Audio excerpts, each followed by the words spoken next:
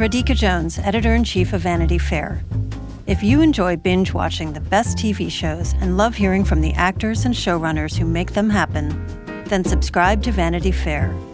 Our Hollywood reporters take you behind the scenes of the year's most anticipated projects, the industry's biggest moves, and the hardest-fought awards races. From The Crown to The Real Housewives, we've got the inside scoop. As a special thank you to our still-watching audience, we're offering 15% off a yearly digital subscription to Vanity Fair. Visit vanityfair.com today and use promo code POD15. That's vanityfair.com, promo code POD15 for 15% off a yearly digital subscription to everything you want.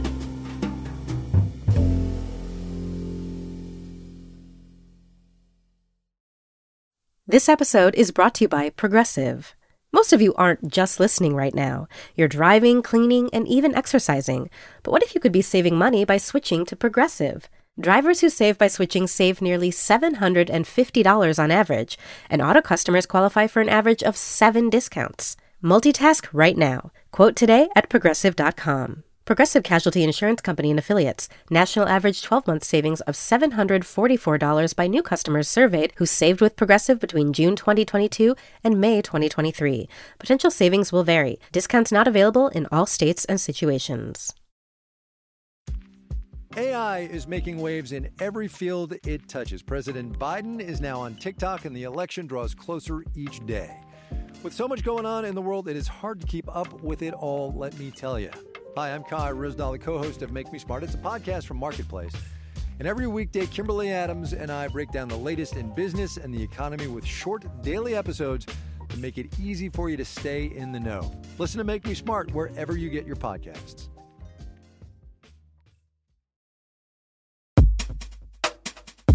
I believe the clinical term is dust balls. Oh. Hello and welcome to Still Watching, a weekly television podcast from Vanity Fair. I'm Richard Lawson. I'm Joy Press. And I'm Chris Murphy. And we're here to discuss the 4th episode of Season 2 of the Max series, and just like that, Alive. Vivant.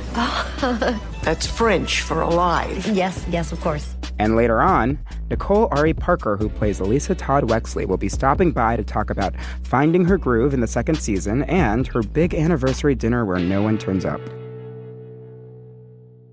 And yes, if you did catch that, Joy Press is back. Hi, guys. Joy, before we get into a recap of this particular episode, I need to get your sort of temperature about like how you're feeling about this season in general. You know, I had mixed feelings about season 1. You might recall that I'm the queen of ambivalence, but I feel like season 2 is really picking up speed. You know, and this episode in particular just really feels like a classic sort of Sex and the City episode, which I'm sure we'll talk about. Yeah, this feels like they've finally got off the runway. Like the whole first season was them setting up all of these more amusing and sort of like it just feels lighter on its feet. Yeah, the plane has taken off. We're in the air. I actually laughed out loud during this episode, which I cannot say about anything in season 1. Carrie says jizz, jizz, jizz, jizz. That got me. On that note, let's get into the recap. So we're episode 4. All caps Alive with an exclamation mark. That's the title of the episode. Enid Frick, Carrie's old Vogue editor, is back, and she's tapping investors to start a new online magazine about aging called Vivant. Women our age are grossly underrepresented in the media, so I'd love it if you could get involved. You're perfect for it. But what Carrie's really after is a plug for her book in Enid's newsletter, and Carrie is wrestling with being lumped into Enid's age group. What is happening? Was my life recently hacked by the AARP?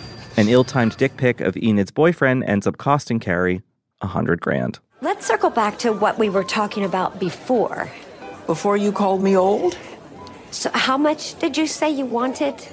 Miranda is propositioned for a threesome by Che and their husband Lyle, and Miranda freaks out. You know what, guys? This just isn't me. So just you should carry on. Lisa Todd Wexley and Herbert throw a 20th anniversary party, which turns into an all-you-can-eat seafood dinner for 7 as they forgot to invite their guests. So I hope you're hungry because we have a 4-course meal coming for 31 people. Oh, my God. And with the kids off at summer camp, Charlotte and Harry discover his orgasms are missing one key characteristic. The orgasm was very present and powerful. Just visible. So it's Casper the Friendly Cum. Oh, my God. So, Joy and Chris, I know I said this last week. I don't know if you listened, Joy, but last week felt like an old school Sex and the City episode. This episode also did, I think. Which is my way of saying we have to start with Harry's no-show orgasms. I thought you were going to say we have to start with Enid Frick. But well, I guess we could go either way. I think the no-show orgasm is really sort of even more classically Sex and the City than Enid Frick. It was a real, C plot line from the old show. Not quite the last one, but, it had a beginning, a middle, and an ending. Yes. A resolution. I don't know. Does it feel like this is a conscious effort on the show's part to, listen to fan complaints about season 1 and try to do more of those old school things? Yeah, just because they seem to be a little bit more in on the joke this time.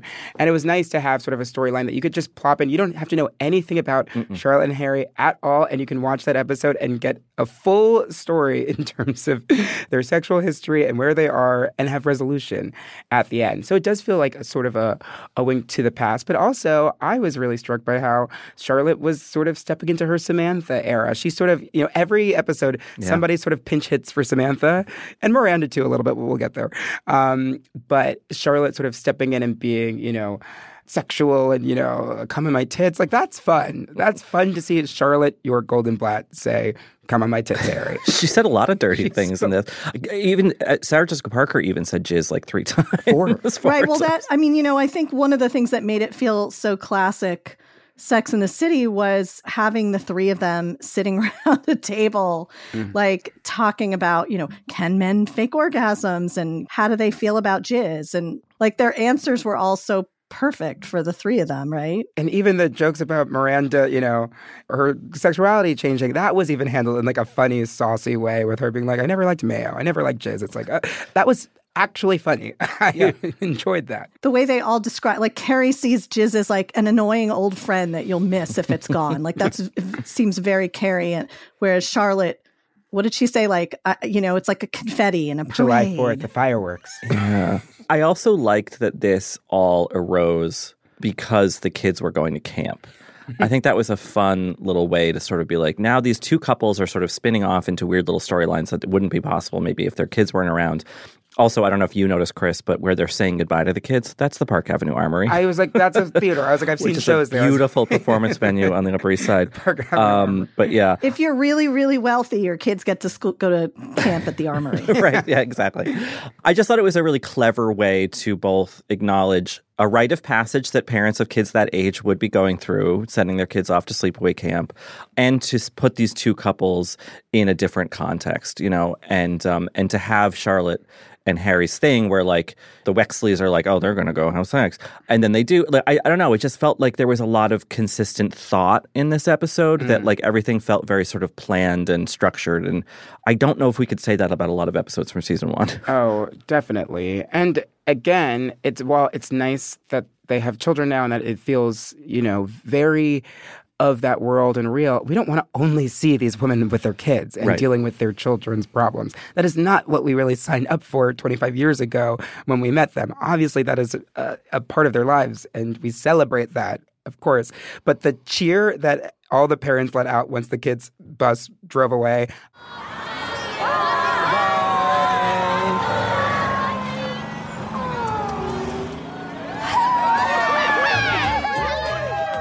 I, too, was cheering because that meant that we could get to a little saucier, a little bit more of a sexy, fun place with at least Charlotte and Harry. I mean, we sort of get that with Lisa and Herbert, but it is also funny that, when the kids away, you can actually get work done. That was also another funny way to sort of take that.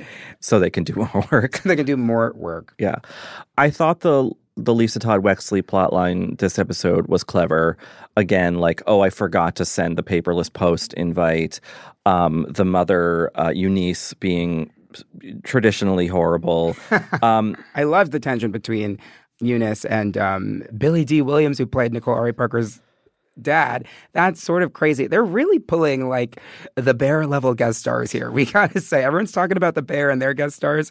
And just like that is really sort of, they're knocking it out of the park too in terms of the guest stars, I think. And to have Billy D representing this sort of anti-capitalist point of view. yeah, exactly. And just like that is just so much fun. And the details of like, you know, he's a playwright, he's a poet. He founded the Newark Free Theater. And you're like, great. I love how specific that is. Yeah. I love the reference in the Lisa Todd Wexley plotline where in the beginning of the episode, Mom, did you pack my retainer? 95% sure. And then later when she's having drinks at the bar, she's like, after I FedEx the retainer. And you're like, oh, that's so clever. She forgot to do that.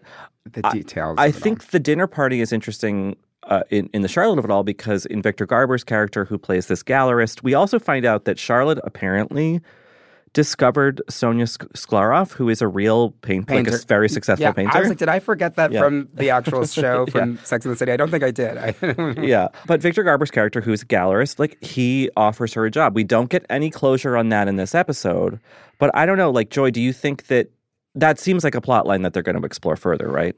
I hope so. I mean, I really miss Charlotte and the junior gallerina kind of world that she was in early Sex and the City. So I do hope that they bring that back. I think it's definitely part of the whole theme of aging, you know, midlife crisis, refiguring out who you are as a woman. I mean, Carrie was very much trying to figure out who she was after Big's death. And obviously Miranda is exploring all kinds of new things. So it would be nice, I think, to have that for her. It's a good reminder that, like, Charlotte, I think even in the original series, in later seasons, she became this sort of pinched satire of Upper East Side values or whatever. But, like, she has an art history degree. She was very successful. She has a creative interest. Like, her mind is more expansive than I think sometimes the show even gives her credit for. And to reintroduce that, in addition to this fun, saucy sex plot line, it was a real, like, boon for Charlotte and Kristen Davis. 100%. I mean, to have her go off into the art world with Victor Garber, which I think would be great. It would be sort of another step on her journey of sort of letting go of her children and that sort of vice grip that she has on both of them. I think that would be great. And then comedically, I mean, her rhyming, her being a taskmaster, getting Harry to do Kegels, that was actually hilarious. Are you freaking kidding me? It's like a steel trap down there. You are welcome. I do 3 sets of 10 3 times a day, so you can suck it up. Now, come on. 2, 3, 4. Slurp that sperm from the pelvic floor. The rhyming helps. Oh, good. Come on. And also, she's like, I've been doing this for years. You know, like 10 times a day, 3 times a day. Yeah, like honestly, I would watch that scene of her teaching Harry to do Kegels like over and over and over again. It's the best. Yeah, again, it felt sort of classically Sex and the City. So we have Charlotte possibly mulling something career-related. Obviously, Lisa Todd Wexley consumed with her job and using the kids being away as an excuse to do more work. We also have Carrie considering career. I mean, I think that the show that is essentially originally premised on what Carrie's job is, which is to write about Sex and the City, is in her mid-50s. Podcast has ended, and she's sort of wondering what's next. She's trying to sell the book. Yeah. And then in walks Enid, played by Candice Bergen, who is also considering career opportunities in her 70s. Mid-70s, I think. I don't know. What did you two make of the whole Vivant thing? It didn't feel too sneering about, like, trying to work in later ages, right? I mean, it felt funny. You know, I feel like it offered one of the only sort of really authentic writer moments that I've experienced on the show, when Carrie asks Enid if she would mention her book in Enid's new newsletter. Like, I've always limited, like, my, please do something with my book to emails. I would never do it in person, but I could literally just feel Carrie's embarrassment, like, deep in my bones. That was such a real moment, and I think that, like, aging wise, it's one of the interesting things that they're doing with these women, as you said. I mean, these women are 20 years apart, but the show's really been picking through kind of like these moments that Gen X women are dealing with. And Carrie's like, how can I be old if, my friends still call me dude? And then Seema calls her dude. But I think it's an interesting episode because it, on one hand, deals with it very nicely and in lots of delicate, fun ways. On the other hand, having Gloria Steinem give like a speech about ageism maybe like tips it over. Well, I was feeling that way, but then it was undercut by the fact that Carrie literally got sent a dick pic during the speech. I was like, the juxtaposition of Gloria Steinem talking about ageism and Carrie receiving an elderly gentleman's dick pic, that was a fun cross-section of two different things. That was high-low, sort of like with Nia Wallace, who wasn't in this episode. No, she wasn't. She was not in this episode. But last week when she was like, we could be talking about abortion rights and all this stuff, but I just got a text. Right, exactly. That balance of like that more sort of serious inquest into aging, but also kind of saying like, no, but we can still have the sort of frothy. So like life does not sort of become this staid, respectable thing all of a sudden because you turn a certain age. Like, yeah, I think they balanced that well. I think that Carrie, who can be an asshole, like she can be mean, and I think even in this episode she's a little bit like peppery, let's say, with Enid, but I think that's true to the character, and I think that it was nice that the episode invited us to kind of scoff a little bit about this whole like the old lady on the stairs saying, "Do I look like I need help?" You know, that kind of thing. You can cut this if this isn't true, but I'm fairly positive after she said, "Do I look like I need help?" She called her a cunt under her breath. Can I do you need any help? Do I look like I need help? That was another hilarious juxtaposition of like, okay, you see this little old lady, she's climbing up the steps, and then she's a total bitch. I would love to know if Gloria Steinem like got the whole script before she agreed to do that. She's pretty good. She's great, really natural on camera. Yeah, I mean, sometimes you get those kind of cameos, and it's just remember when like I think it was Parks and Recreation, right, where they would have like politicians on or whatever, and they were always so bad, stilted. And like Gloria Steinem, like she's been on camera millions of times probably, but like I don't know, I that cameo just felt very like true to where the show is, and like the whole show is inspired by her and in love. I mean Betty Friedan, I guess too, but like I don't know, it just felt like them calling in a sort of trump card, but like in a good way, not too showy. I don't know. I also hope that the vivant of it all doesn't get forgotten. Like, that would be fun if it, like, Carrie does actually do some freelance writing for them or something. And it was fun to see Carrie sort of get dunked on a bit where she assumed that, like, she was invited because of her talent as a writer and her brain. I was like, no, you're a rich lady now. I appreciate the show being like, we have not forgotten that Big left her loaded, like so many millions of dollars. So many. And then there she is, like, getting Enid's PayPal. I mean, I'm a little surprised by how quickly Carrie's book has come out. Like, did they crash publish it? Like, her memoir is breaking news? I hope we get a book release party. Oh, yeah. We gotta have some sort of swanky book release party. And I wonder who did blurb it. That's a good, that's a good, if not Enid, then Maureen Dowd. Maybe. Well, she had a copy of the book in her hand, didn't she? Yeah, but I don't think we saw blurbs.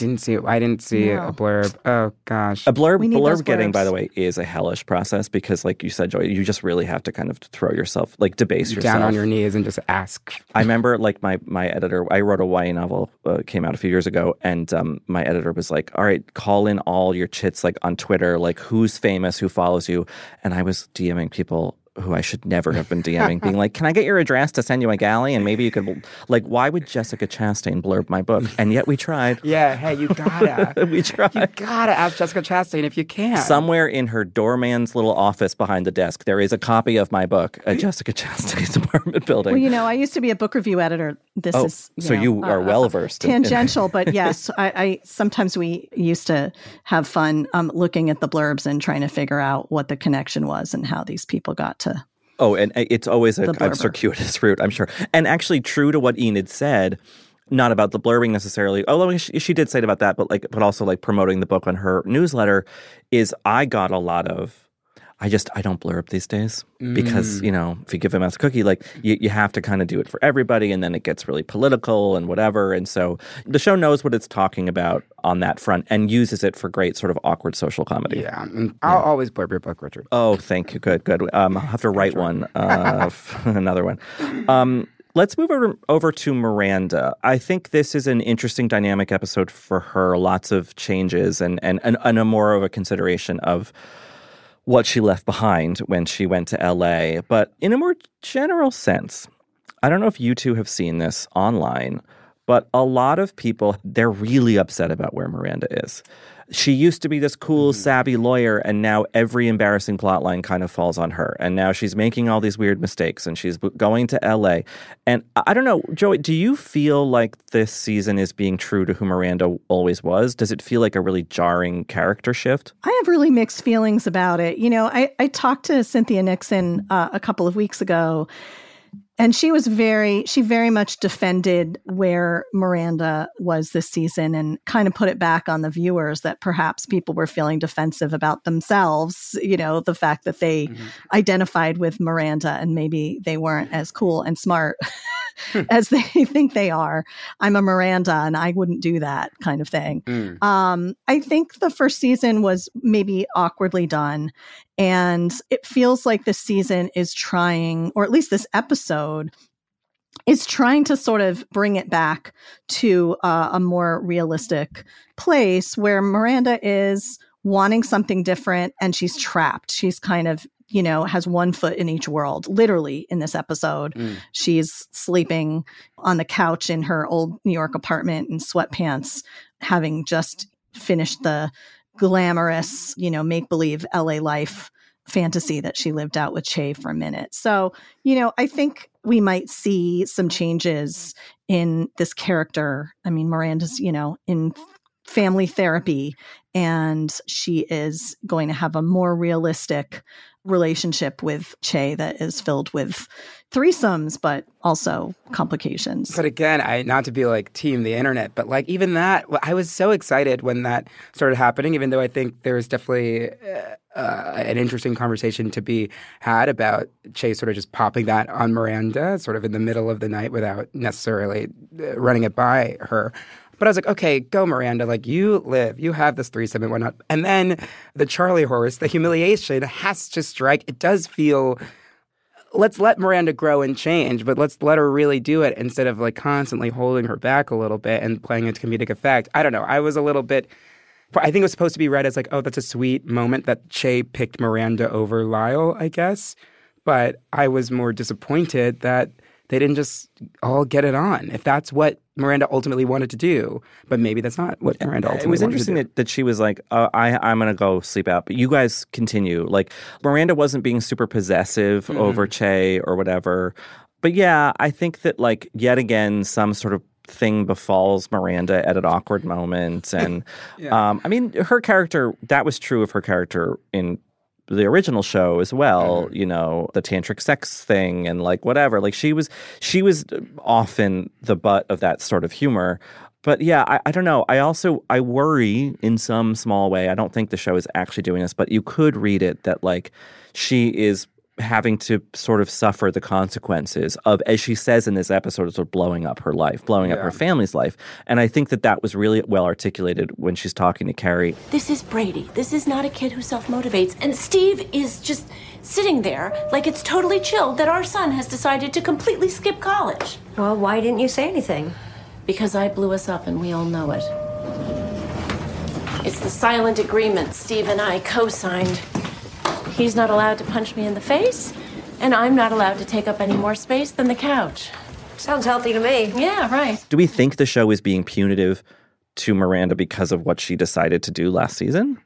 I don't think necessarily with Che. I think that's playing out in her home personal dynamic, which that therapy scene, I appreciated that. I also did love, speaking of time jumps, that we were just like, okay, Brady's over his breakup. Let's get to the real thing. Like, we didn't need to waste one more second. I mean, that was very teenage, right? Very teenage. Like, okay, it's been 3 weeks. I'm over it. Yeah. Now let's It get is to the funny, meat. though, that the kids, you know, have not really worked out as central figures. They're still just kind of props. And we don't really care about Brady and his breakup. But I do think the audience cares about Steve, which was something that really came out last season. You know, Steve was one of the most beloved characters. And I think the feeling was Steve is really being kind of ignored and left out to dry. And how are we going to do Steve like that? So I think to some degree, what seemed to me to be happening was a little more of a sense of the real world consequences of what happened and not necessarily punishing Miranda. I mean, hopefully she will sort of emerge and be able to have fun, but kind of a more realistic sense of, okay, this is what happens. And, here's the remnants of the marriage. And she's still kind of a little bit mired in that. Yeah. And it would be unrealistic if Miranda came out and really sort of blew up her family and there was absolutely no sort of wreckage to sort of sift through and there were no consequences. Like that wouldn't ring true. I think it's not fun to watch because we love Miranda and we want the best for her. And she seems to be, Charlotte gets her MILF lists and her, slurping up sperm on the pelvic floor and Miranda, gets Charlie horses in bed and alienates Steve. It's tough. To me, that was part of the aging theme, though. It sort of went a little bit with, Carrie being on the mailing list for AARP, which, as soon as you've turned 40, you're on that list. So good luck getting off of it, Carrie. But, I think the Charlie horse, there's a lot of things that sort of ran through the episode. And for the past couple of episodes, there was a thing about plastic surgery and all of that. So I think they're sort of exploring that in lots of different ways. But yes, I hope that Miranda does not get punished along the way. Yeah. That being said, I found it really interesting to get more of both Lyle and Che's backstory. Lyle being a very shampoo-esque Beverly Hills hairdresser. Many ringed, a ringed wearing Beverly Hills who likes to be pegged, and we love that. Carrie, being her prudish self again, can't hear a man say the word pegged without having to exit the room. But it was nice to get some context Che, because they can almost feel like this being that just plopped out of the sky, that did not exist. No context, didn't exist, not even a real person, really. A plot device. Yes, a plot device to push Miranda and to be like, oh no, they've had their own experiences, their sort of evolution. I appreciated that, and it did ground, it made the denouement of the episode with like Miranda and Che on the couch. I was like, oh, these are two real people. Real people, together. Speaking of Che's character, I'm sort of conflicted about this. On the one hand, I don't buy it, but on the other hand, someone kind of as corny as Che would totally live in Hudson Yards. Hudson Yards felt so spiritually right to me for Che. If people don't know what Hudson Yards is, it is a development on the west side of Midtown Manhattan in the 30s streets. Sort of brand new. That is basically like a little mini Dubai. It's like high-rise living. Shopping malls. Very expensive store shopping mall. Warner Brothers is based there in their New York offices, which is, obviously this is all related to the owners of Max and just like that. And it felt like SpawnCon to the extent that I looked it up. Carrie, when she goes over to the house, is carrying a little gift bag of booze. Yeah. And it's literally from the logo, the liquor store in the Hudson Yards. No. Oh, no. Yeah. That is so cringe in a bad way. That is not good. Some YouTube influencers live there now because I think they're getting literally rent deals. Oh, 100%. To advertise look at this high-rise living in Manhattan. But I don't know. That all said, I kind of do buy Che, who's not an influencer. Oh, I'm sure they have so many followers. Actually, we did see that last season when Miranda DM'd them that they had a bunch of followers. Right. Oh, that feels so spiritually right. And I do think the show is doing the SpawnCon. I clocked it last episode when the T-Mobile of it all was sort of everywhere. The Miranda right, that's right, yeah. going into the T-Mobile store. So I don't fault you. Get your TV show made however you can. But the SpawnCon aside, it is a corny enough place. Sorry to anybody who lives in Hudson Yards, but you know what you did. That Che if you live in Hudson Yards, move to literally any other city. It's just so not New York, but whatever. Yeah. Enjoy the shed. Yeah. I don't know. I like that that we're. I'm really happy they're out of LA. No offense to your city, Joy, but I needed people back in New York. How did you feel about the way they depicted LA? Well, it felt like a very, New Yorker over-enthusiastically embraces the LA fantasy scenario. And I was a born and bred New Yorker who relocated to LA. And I can tell you that, it is not a requirement to wear floaty, bright beach clothes and embrace sensory deprivation tanks. Like, I still dress all in black, even if it gives me heat stroke. That's funny that you mentioned the floaty, like, because Miranda wore that again this episode, the sort of the pink and orange floaty sort of beachy dress. She wore that to see Che and Hudson Yards, and I was like, oh, that's interesting that, we're repeating outfits. I don't know what that's about, or should I be reading into that? Yeah, maybe that's a continuation of her little Che fantasy. Yeah. But I mean, in terms of LA, like, I would say that, like, their version of New York was never my version of New York. Sure. So it's always a certain kind of fantasy anyway. But yes, I mean, no Angelino would applaud their take on LA. I mean, it's very much like a vacation projection, a New Yorker's projection, like all those New York Times articles, trend pieces about LA that make Angelino's heads explode. Which is why they do them. Exactly. Like, we have to drive between rooms in our house. I mean, that was a Che joke. I do want to bring this up, not to look into the future too much, but what are we? We're 4 episodes in and not a whisper of Aiden yet. I know, which is the big advertised thing about this season. I was sort of like, if he pops up for like a Samantha amount of time at the end of the season, I'm going to be upset because I'm really looking forward to having him back into the fold and how that shakes things up. But I wonder if Carrie's recent text with the old man, Marlon, if that's going to shoot her back into like the dating pool and being like, I can't be set up by Bitsy. This isn't going to work. Carrie is, she's had plot lines about the podcast and not wanting to read ad copy, which was involving a man that she was dating. We haven't gotten a plot line Carrie romantic thing yet. Yeah. Maybe they're just saving their gas for Aiden. Yeah. Which I don't know. It could be a cameo. Or it could be an actual plot line. I don't know. But I feel like I'm ready. I was like, I'm glad that we've gotten some time with just Carrie and sort of like setting up shop. But now I'm like, okay, let's bring on the big kahuna. Or let's bring... Well, just for the record, I am Team Aiden, but I know when Hillary returns, you will get an earful. Wait, why are you Team Aiden? So we have it on the record for when Hillary comes back and vehemently disagrees. Who does not want a guy who can make you furniture? I mean, that's true. Absolutely. That's very true.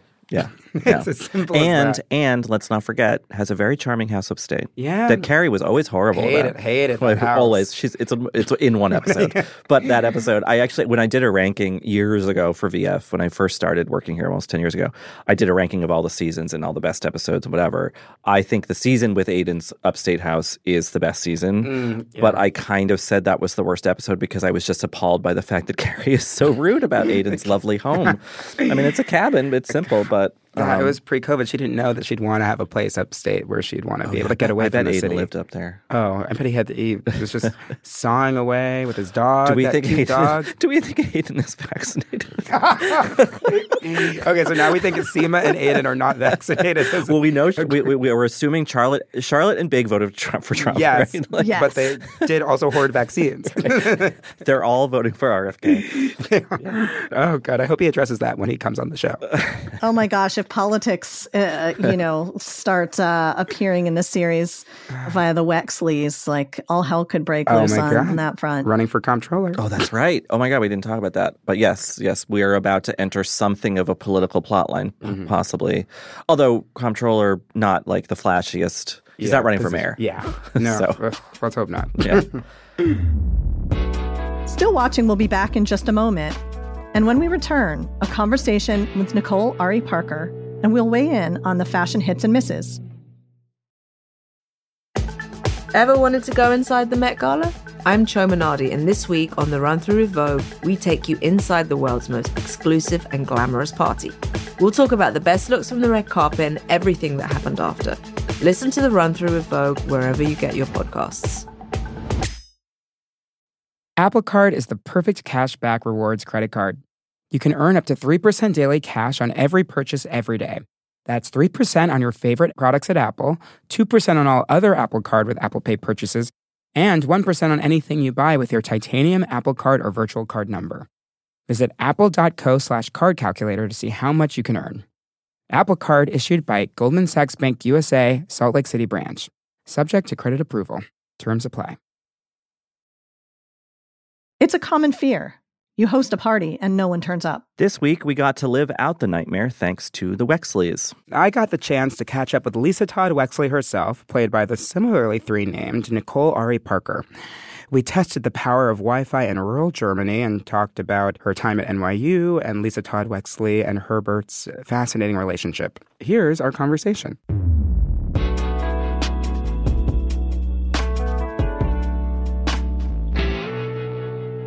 Going into, and just like that, season 1, when you're, auditioning for the role or you're offered the role, what are you feeling? Is it like nerve-wracking? I mean, Sex and the City is such like a cultural phenomenon. Having the opportunity to join the cast and to sort of be a part of that in a major way. What's running through your mind when that opportunity comes along? Yes, where do I sign up? And it was kind of quick because it was the last day of auditions and I was working on another project and I didn't have Wi-Fi. I was shooting in a studio factory in Brooklyn. And it was my lunch break. And I read with MPK and the other producers and casting. And I learned soon after that I got the part. And then my agent told me he thinks Sarita got the offer as well on SEMA. And we've been friends for over 25 years. That's so incredible. I know. We were starving actresses together in New York. Gosh, and now you're on this amazing New York-based sort of like creme de la creme show. I know. It just hits full circle. I want to sort of dive into season 2 because I think, a lot of people, we enjoyed season 1 and it was great to sort of, have these new characters and Lisa Todd Wexley and Dr. Nia Wallace and Seema Patel and whatnot. And now in season 2, we get a lot more time and space with each of these ladies. We're delving further into their personal lives, their marriages, their, separations, their children. How did you feel sort of going into season 2 and sort of seeing like, oh, wow, I'm going to have more to do? Well, I really felt like we had all settled in and weathered the storm of the Sex and the City fans. And I think MPK had a real vision of what he wanted to see and for himself with these characters. I mean, these were his ideas out of his head. And he really wanted to not change the rhythm of the show, but at the same time, really give as much of a fullness to these characters as he could. And I think when people are responding to these new characters this season, what we can remember behind the scenes is that what you're seeing was chosen. So the scene, for example, with Herbert trying to get a taxi cab, that might be a 1-minute scene, but there's so much information in that scene. And it's so realistic to the people who know that moment. Yeah. And yet it's still on brand with Sex and the City. It's New York City. Even the kids are fabulously dressed. There's a fabulous mother-in-law and, a yellow cab. And yet there's so much information that really gives the feeling that you're seeing more of these characters. You're knowing them a bit more.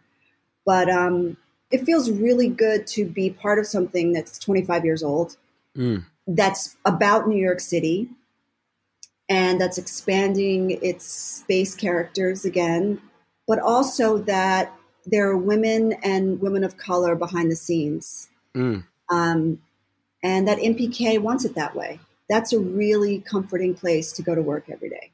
I love that. I actually recently said on the podcast, I loved that scene with Herbert, because, that's happened to me so many times trying to hail a cab. It's just completely ignored, My husband and I, when we're in New York, we live on Central Park West. And if one of our friends was inviting us to a big gala or a dinner party, we might have to opt out of the taxi cab situation if we want to make it on time. Absolutely. And it's such a specific New York thing, but it also, the reverberations, and it's done so nicely, the scene with you and Eunice and Herbert, in terms of, it's not Selma, but it is still racism and it's still present today. Yeah. And I was also talking to someone about the scene with the little girls. Your brain doesn't realize that you're taking in this very specific detail. But if you look at the scene again, our daughter, a little African-American girl with a little white friend, right? And they are being so innocent. They're enjoying each other at this age where we still do.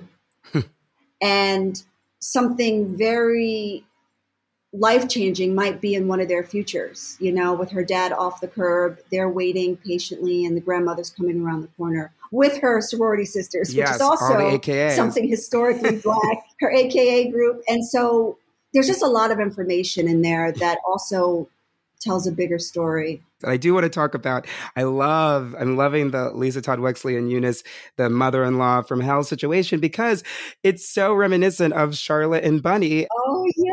It's to see sort of like, a Black matriarch, a Black mother-in-law from Hell, like that happens across every race and, across. When presentation and all those things meant something to that generation. I mean, it was part of their survival. They're part of their ability to move safely where they could in public spaces, but where their hair was done and the clothes ironed. I mean, my dad was born in 1941. Wow. And my mom in 1943, and they're both here. And, my dad dropped me off at NYU with an iron and a shoe shine kit. Shoe shine? To take care of my things. He said, Nikki, you got to take care of your things.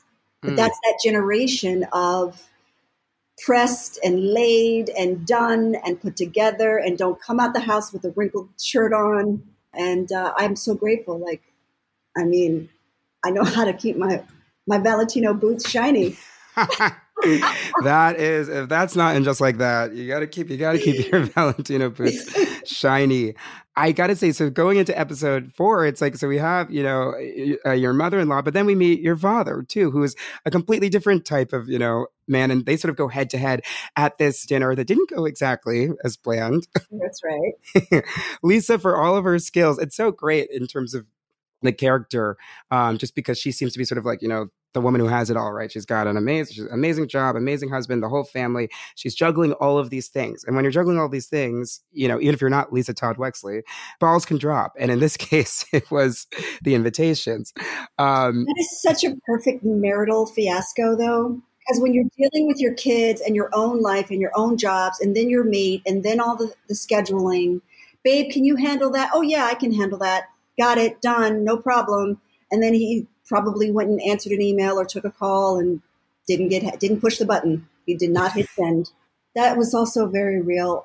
Did you see who played my dad? A living legend. Yes, the one and only Billy D. Williams. Living legend. I had to go gather myself when he walked on the set. I'd like to make a toast to my beautiful daughter, Lisa, and her magnificent film that I've just been told is in the Tribeca Film Festival. He does know it's our anniversary, right? Can you talk about what it was like to film that scene, Oh, yeah. with Billy D. Williams? Well, first of all, Pat Bowie, who plays my mother-in-law, is just original New Yorker artist, jazz singer. And these are veteran artists. So first of all, to share the screen with her was magnificent. And then when MPK told me that Billy D. Williams was going to play my father, I almost fell off the chair. Wow.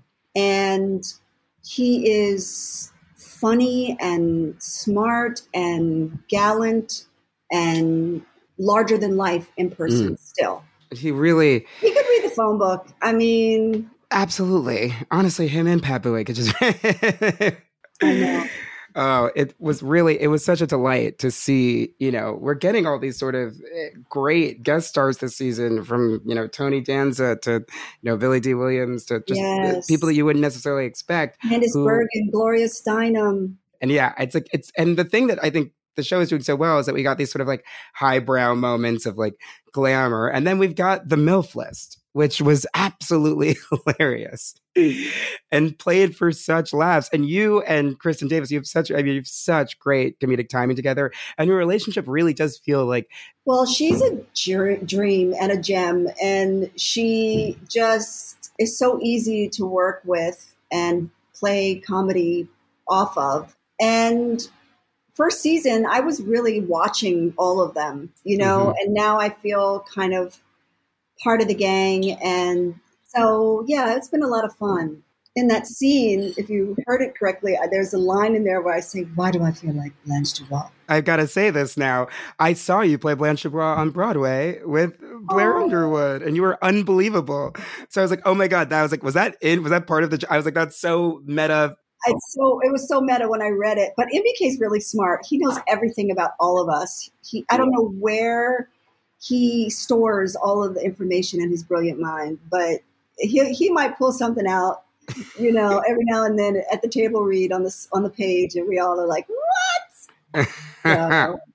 It's so great too this season because we have just more people. We have these great combinations where it's like now the brunch table, there was you and Naya and Carrie and I think it was Seema, you know, all sitting together like gabbing and, you know, having the classic sort of Sex and the City brunch table conversations. Yes. What's it like to like sit at that sort of, you know, table, which sort of like... Their lunch scenes are kind of iconically part of the show, right? So SJ is so kind and generous that it feels like we just are there already, you know? There was that... all of them, Kristen, Cynthia, they're so aware of what they've built on the one hand, but also welcoming these new characters with all the bumpiness and you know, fan reactions.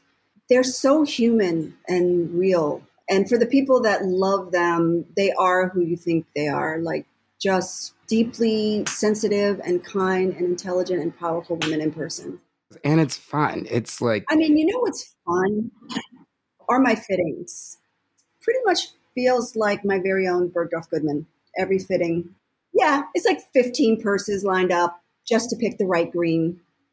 Molly's like, I think it should be more of a Kelly. Yeah, a Kelly green. A Kelly green. Yeah. Oh, yeah. There's just racks and racks of shoes and dresses. I just stand there and they hand me stuff. And again, I keep saying Lisa Todd Wexley. To me, she is Lisa Todd Wexley. She's not Lisa. She's not Lisa Todd. She's Lisa Todd Wexley. Do you think of her as like a three-name? Is that, how do you, in your shorthand, conceive of her? Is she just Lisa to you, or is it? I'm a three-name person. I was going to say, you are Nicole Ari Parker, so it does really make a lot of sense. It really works. You know, in fact, I was so starstruck, and we were in the makeup trailer. Sarah Jessica Parker walked in and she welcomed me to the set and she was excited. And then I remember her from Square Pegs. Wow. It was her first TV show, or one of her first. So I'm like, she's part of the fabric of my childhood, you know? I just said to her, you know, sometimes I'm just so embarrassed right now, but sometimes I'm on the phone trying to make reservations and they say the name and I say Nicole Ari Parker and they go, what? And I said Nicole Ari Parker and they say, sorry. And I say, no, it's three names, like Sarah Jessica Parker, Nicole. And then they go, oh, okay, not Nicole Ari. It's Nicole Ari Parker.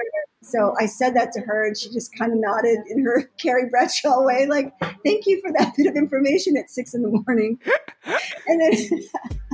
And then she just hugged me. Still watching from Vanity Fair, we'll be back in just a moment. And when we return, we'll dissect the fashionable moments of the episode.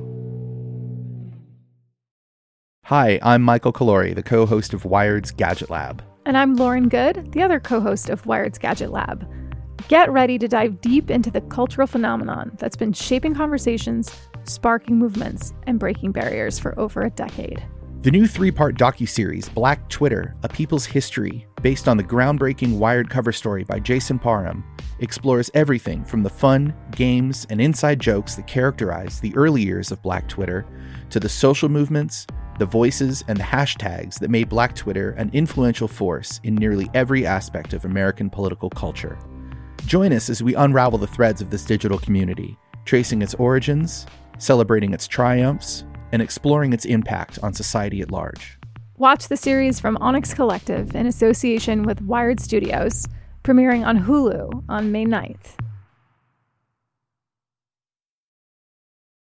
And finally, let's talk fashion. There weren't that many looks this episode, I'd say, so it's going to be a little bit maybe slim pickings for killer looks and or fashion roadkill. But I will say I do have a fashion roadkill, only because Carrie was sort of lightly ribbing Enid for being like a 75-year-old woman at coffee with Seema, and she was wearing literally a pilgrim hat. She was wearing a 3-point. She looked straight out of the Pilgrim era. And I was like, okay, those in glass houses should not throw stones. If you're going to sort of, make fun of Enid for being such an old woman, you're sort of dressed in a very matronly, elderly fashion. Well, she was also, I might point out, wearing a giant white muumuu. And a 3-point hat. Yeah, it might confuse people not just about her age, but her century. Yeah. Right. So that's going to be a fashion roadkill for me. I love Carrie big swings. I like a belt around a naked waist. I like, like a big flower for no reason. A little ruffle on the back of a mini skirt, some of the most notorious looks that she's worn. Yeah, the hat didn't work. Didn't work. And with the subject matter, it was... The fashion in general this season feels muted. Like, it's weird because we began with, like, the Met Ball. And so you're like, okay, we're setting the scene for wild looks. And I don't know. I don't know. I feel like I haven't been grabbed by anything. Maybe there's that. I'm sure that's something happening behind the scenes. Yeah. That, like, they wanted more restraint or something. I don't know. We want more pigeon bags. Right. Yes, exactly. People were mad about that pigeon bag. We got an email or two about Carrie in the gray jumpsuit from the Real Deal episode holding the pigeon bag, which I thought was maybe a little bit of a nod to that really ugly purse that Big gave her that was like bird themed, the diamond encrusted purse. Remember that? Vaguely, yeah. It was a really terrible bag. It's one of the worst bags, but I thought that was a little nod to that. Was the muumuu the most standout look for you, Joy? Honestly, I really loved Charlotte's black bra. And I'm really happy that Harry did not besmirch it. Yeah, that's true. It was a happy accident. Yeah. But otherwise, I just thought some of the looks were fine. I mean, like Lisa Todd Wexley's fuchsia cocktail dress, just sort of screamed like my kids are away at an extremely expensive summer camp. Yeah. I mean, Seema's like animal print coat was elegant. But yeah, I don't know. Carrie's looks were, other than that white muumuu, were very understated. Yeah. I liked Gloria Steinem's pantsuit. That's an interesting assignment if you're like the wardrobe person. Okay, we need a suit for Gloria Steinem. How are we going to dress for Gloria Steinem? That is a tricky task, but they pulled it off. It was red, right? It was like a red blazer. It was like a red blazer, yeah. Very like Hillary power suit. Right, exactly. If you look closely at the trailers for the season, Aiden is wearing the same pantsuit. They live together in Hudson Yards. Gloria Steinem and Aiden. That's the twist. Yeah, they put a pressure wall in the studio, so it's now a 2-bedroom. Now it's a 2-bedroom. They're next door to Oh my Chad. God, someone snuck into my dream and stole that.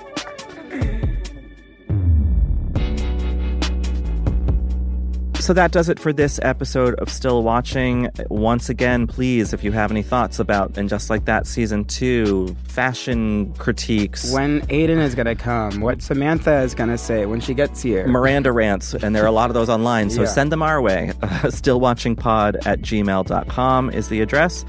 You can also find me on Twitter at Rylaws, RILAWS. And you can find me on Twitter at Christress, CHRISTRESS. And I'm on Twitter at JoyPress. This has been Still Watching from Vanity Fair. Our producer is Emily Elias, and we had production help from Peyton Hayes. We had technical assistance from Gabe Quiroga. Stephen Valentino is our executive producer, and our theme music is by Alexis Quadrado. We'll be back next Thursday for episode 5. Looking forward to seeing you then. Hey, don't come slut shame her. That is going to be your name in my phone note.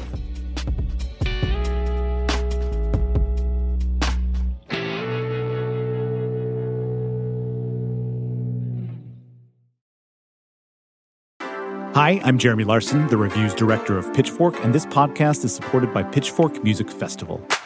Pitchfork Music Festival will take place July 19th through the 21st at Union Park in Chicago, Illinois. This year's lineup features Jamie XX, Alanis Morissette, Black Pumas, Carly Rae Jepsen, Brittany Howard, J. Paul, Muna, Jessie Ware, 100 Gex, and many more. The festival also features diverse vendors as well as specialty record, poster, and craft fairs, and works to support local businesses while promoting the Chicago arts and food communities as a whole. For more information on tickets and lineup, visit pitchforkmusicfestival.com.